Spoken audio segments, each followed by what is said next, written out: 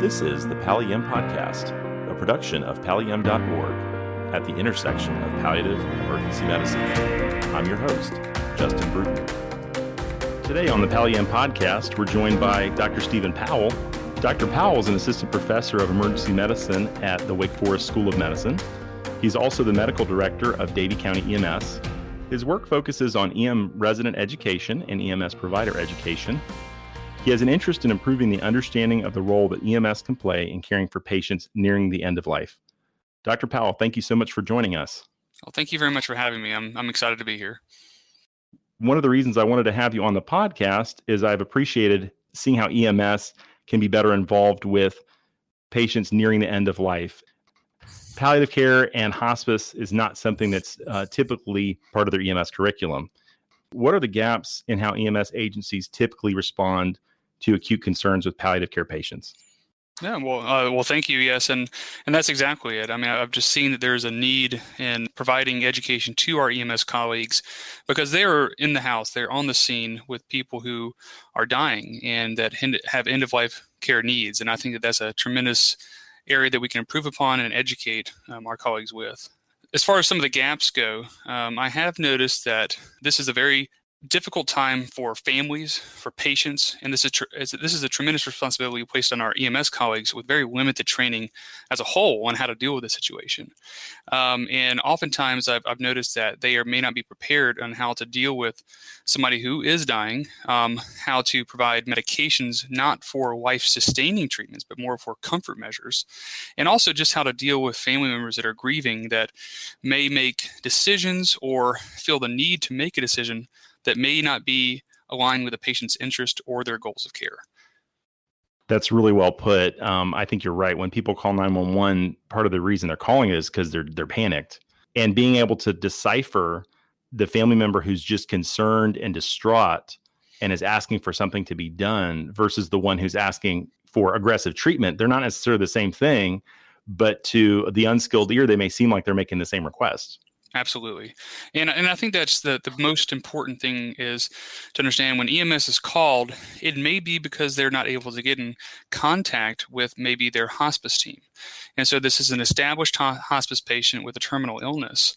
And they understand and they're well aware that they are dying. But when the actual process is underway, when the person is actually dying and they're gasping and they're in extremis, the family members maybe did not receive the education they needed. Maybe they were not prepared for the actual events that were going to happen, and they panic. They may try to get hospice, they may not, and they do what we're always taught: call 911.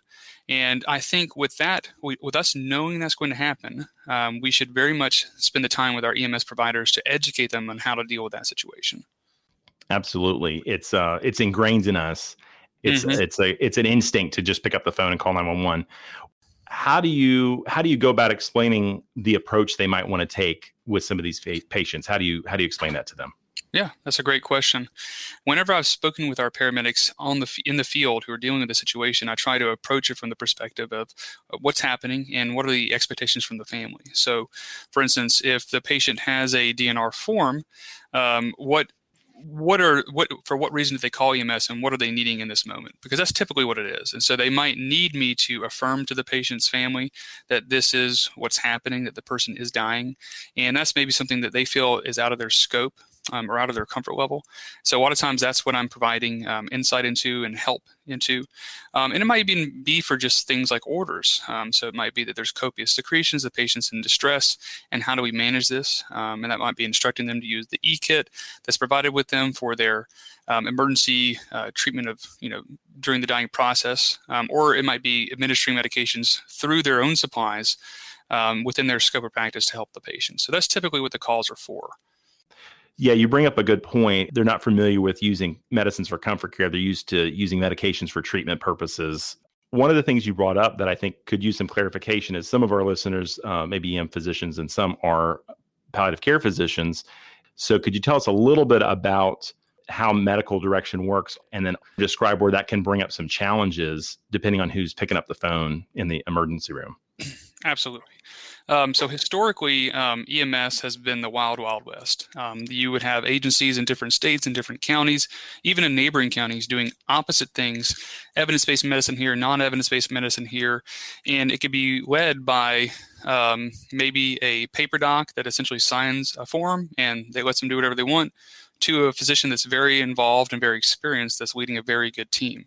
And so medical direction is essential to EMS systems and allowing a emergency medicine trained, hopefully EMS subspecialty boarded physician provide medical direction to a county EMS system. And the reason that's important is because these patients are brought to the ER, and hence our specialty in emergency medicine. And then by doing an emergency medicine residency, I went on to do a fellowship and trained in how to manage an EMS system.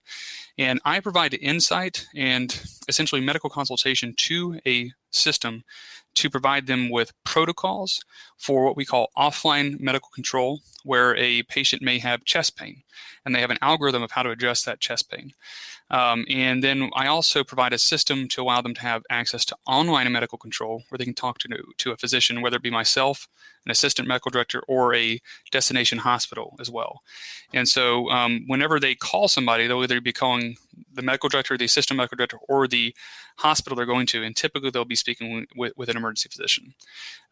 My goal as a medical director is to stay up to date with evidence-based medicine, apply that to our county EMS system, and then provide education to our medics to make sure they're competent. And so that's what we really try to accomplish in the EMS world. When EMS calls, say, the ED and talks to the general ED physician, and they're seeking for some guidance about what to do with this patient in respiratory distress, why might that lead to challenges for them to get instructions that will be helpful on scene? Yes, that's a great question. So it's working in the emergency department that's already chaotic and already busy. To take the time to listen to a paramedic for a very complex scene situation like this is also, just in and of itself is very challenging. Then you have variable experiences based on the emergency medicine physician in the ER that you may be talking to. This may be somebody that's been practicing for many years, that's very comfortable terminating unseen resuscitation for somebody that's been down for 20 minutes in asystole, versus somebody who just started working who doesn't have that experience and that confidence. Furthermore, with EMS and specifically palliative care stuff, they do possibly worry about a liability perspective. So they may be guiding a situation that they're not entirely comfortable with, not personally speaking with the family, and they're only talking with the EMS providers. And so while it is helpful, and our colleagues in emergency medicine are very well trained in this in their residency to deal with this, that's why as an EMS physician, and specifically as a medical director, I think we have a role to play in providing protocols, offline medical control that our medics can utilize to go down an algorithm where they may not have to call the emergency room, and a process for hopefully education from myself as the medical director or contacting me as the medical director to deal with this very special situation. So recently, and it was right before COVID, North Carolina adopted some state EMS protocols to try to help address this. Sure. Have you had a chance to see any situations since you've been in practice where you've seen some of these protocols put into action? Sure. So that's a good question. So the hospice and palliative care patient is the protocol that was recently adopted and utilized by many agencies. It's put out by the state, and then each county can adopt and change that. And I was actually talking to our team this morning about how we deal with this, just to kind of prepare for this talk. And it seems that this is something that we use very frequently. We try to foster a very good relationship with our own hospice team locally. It's something that's been very useful for our particular county. Can you describe some situations where this has been used, just in general terms? Well, in general, the protocols can be somewhat logical and intuitive. And what's nice about protocols in general from a medical direction standpoint is that we just provide a way for the medics to do something and then have the A-OK by essentially a physician. And that way, from a liability perspective, they are covered. And I think that's what you get out of these protocols. But the protocols to you would actually probably make real good sense, right? So for instance, is there a terminal illness? Is there a life-altering chronic illness? And if there is, are they an established hospice care patient? And if they are, then you can contact the hospice service and ensure that they're going to respond to the scene and help. And that might just be the protocol. And so sometimes it's putting words on paper and giving the medics an algorithm to follow, and it's as simple as that. And so I do think that can be utilized pretty well as long as we make sure that the protocols are written in a way that they can understand and are kind of consistent with standard of care and standard of practice locally. Well, and it sounds like that helps really empower the medics to make decisions on scene that they need to make. I think that's the biggest opportunity we have. I mean, the EMS system as a whole was designed to respond to people who are having emergencies, and we're trying to prevent them from having serious long-term disability, like loss of limb or death. And to turn around and ask us to use our EMS system to respond to people who are dying, and our goal is not to prevent death. That's a very difficult thing for us to grasp. But I do think that we are situated very well based on the training that medics receive to do very well at that task. And I think that we just have to make sure we're doing it in the right way, with the right education, with the right people. And typically our local hospice team is part of that. What essential skills do you think EMS providers need to be able to take care of hospice and palliative care patients? I think they need to understand airway and how to manage airways. And in that regards, I'm not saying they should intervene on our hospice patients having airway emergencies, but by understanding that, they know what to do. And so, for instance, if somebody is gasping for air, they recognize that as a sign of air hunger and discomfort. And so I think that during that training of things that they should intervene upon, they could also intervene upon it in just a different way. So, for instance, they may be able to give morphine for air hunger when they see that. And they may be comfortable with seeing that because of what they do. They may notice somebody who is anxious because of hypoxia. We're trained to see if somebody looks anxious and then consider hypoxia as a cause. And so they know to give Ativan, and they know that's a symptom of their air hunger and their hypoxia. So I think understanding how to manage an airway is important, but also how to administer pain medications and medications for calming. So often our paramedics may be called upon to treat pain for a limb injury from a motor vehicle accident. So they are comfortable using things like fentanyl and Dilaudid and morphine. They're comfortable with multiple different ways of administering this as well.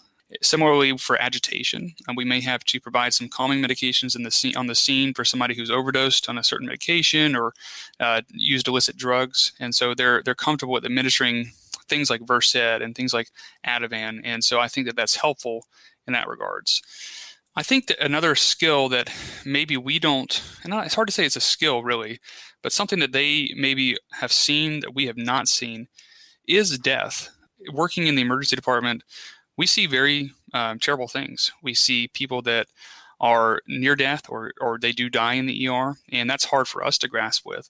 But EMS personnel, they see the people that were not transported. They see the people that were dead on the scene, and they pronounce them.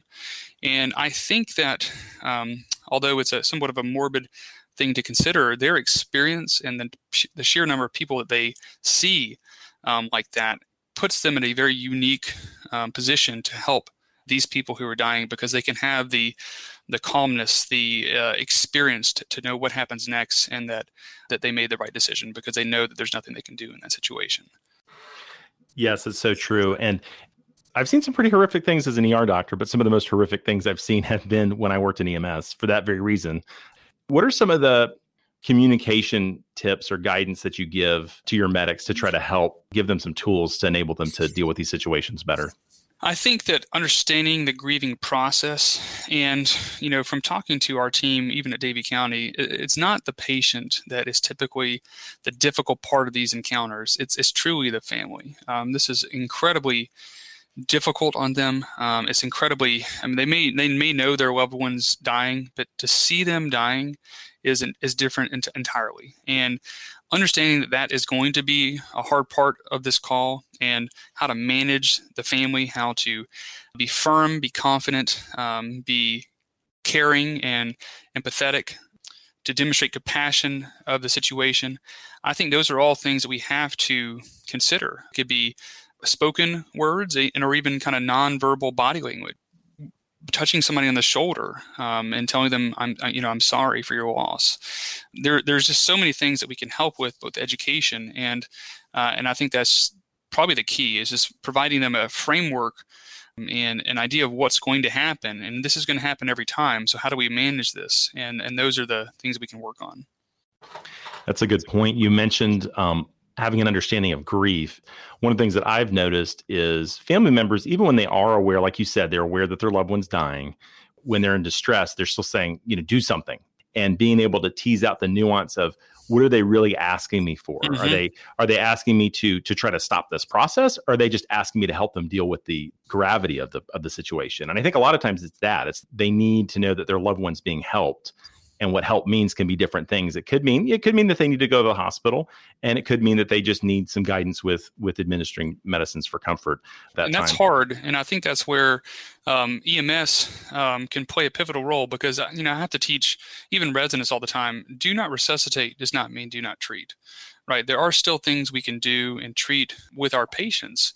But at the same time, if somebody does have a terminal diagnosis or a terminal, you evaluate them and they are literally at the end of their life. They're gasping for air. They have mottled skin. They're in shock. Recognizing that as a situation where, based on their most form, where they've selected they do not want to be intubated, based on their most form, they do not want aggressive life-saving interventions performed, then now we need to go down an algorithm and empowering them to do so.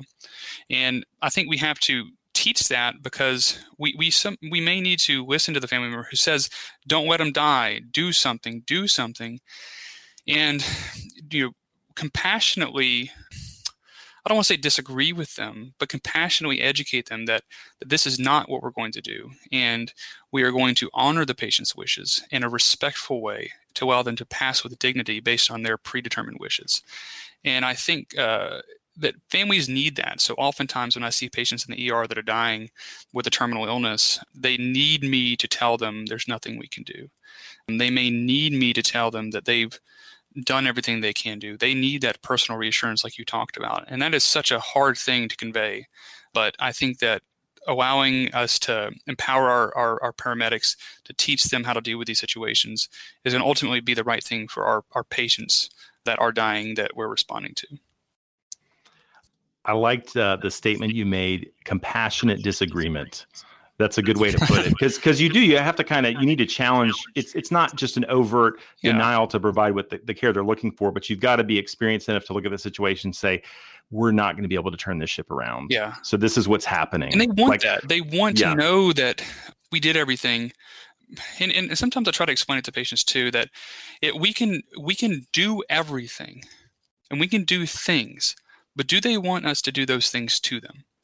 And if they don't, then we need to talk about a realistic outcome of this. And I don't think that many Americans, many people in general, want to die in a ICU with beeps and fluids going in and lines and things in their orifices. I don't think they want that. If they were to ever see that, they would be horrified. And I think that's where we as physicians, we as, you as a palliative care physician, myself as an EMS physician, that we can play a tremendous role in preventing that from happening, because the patient does not want that.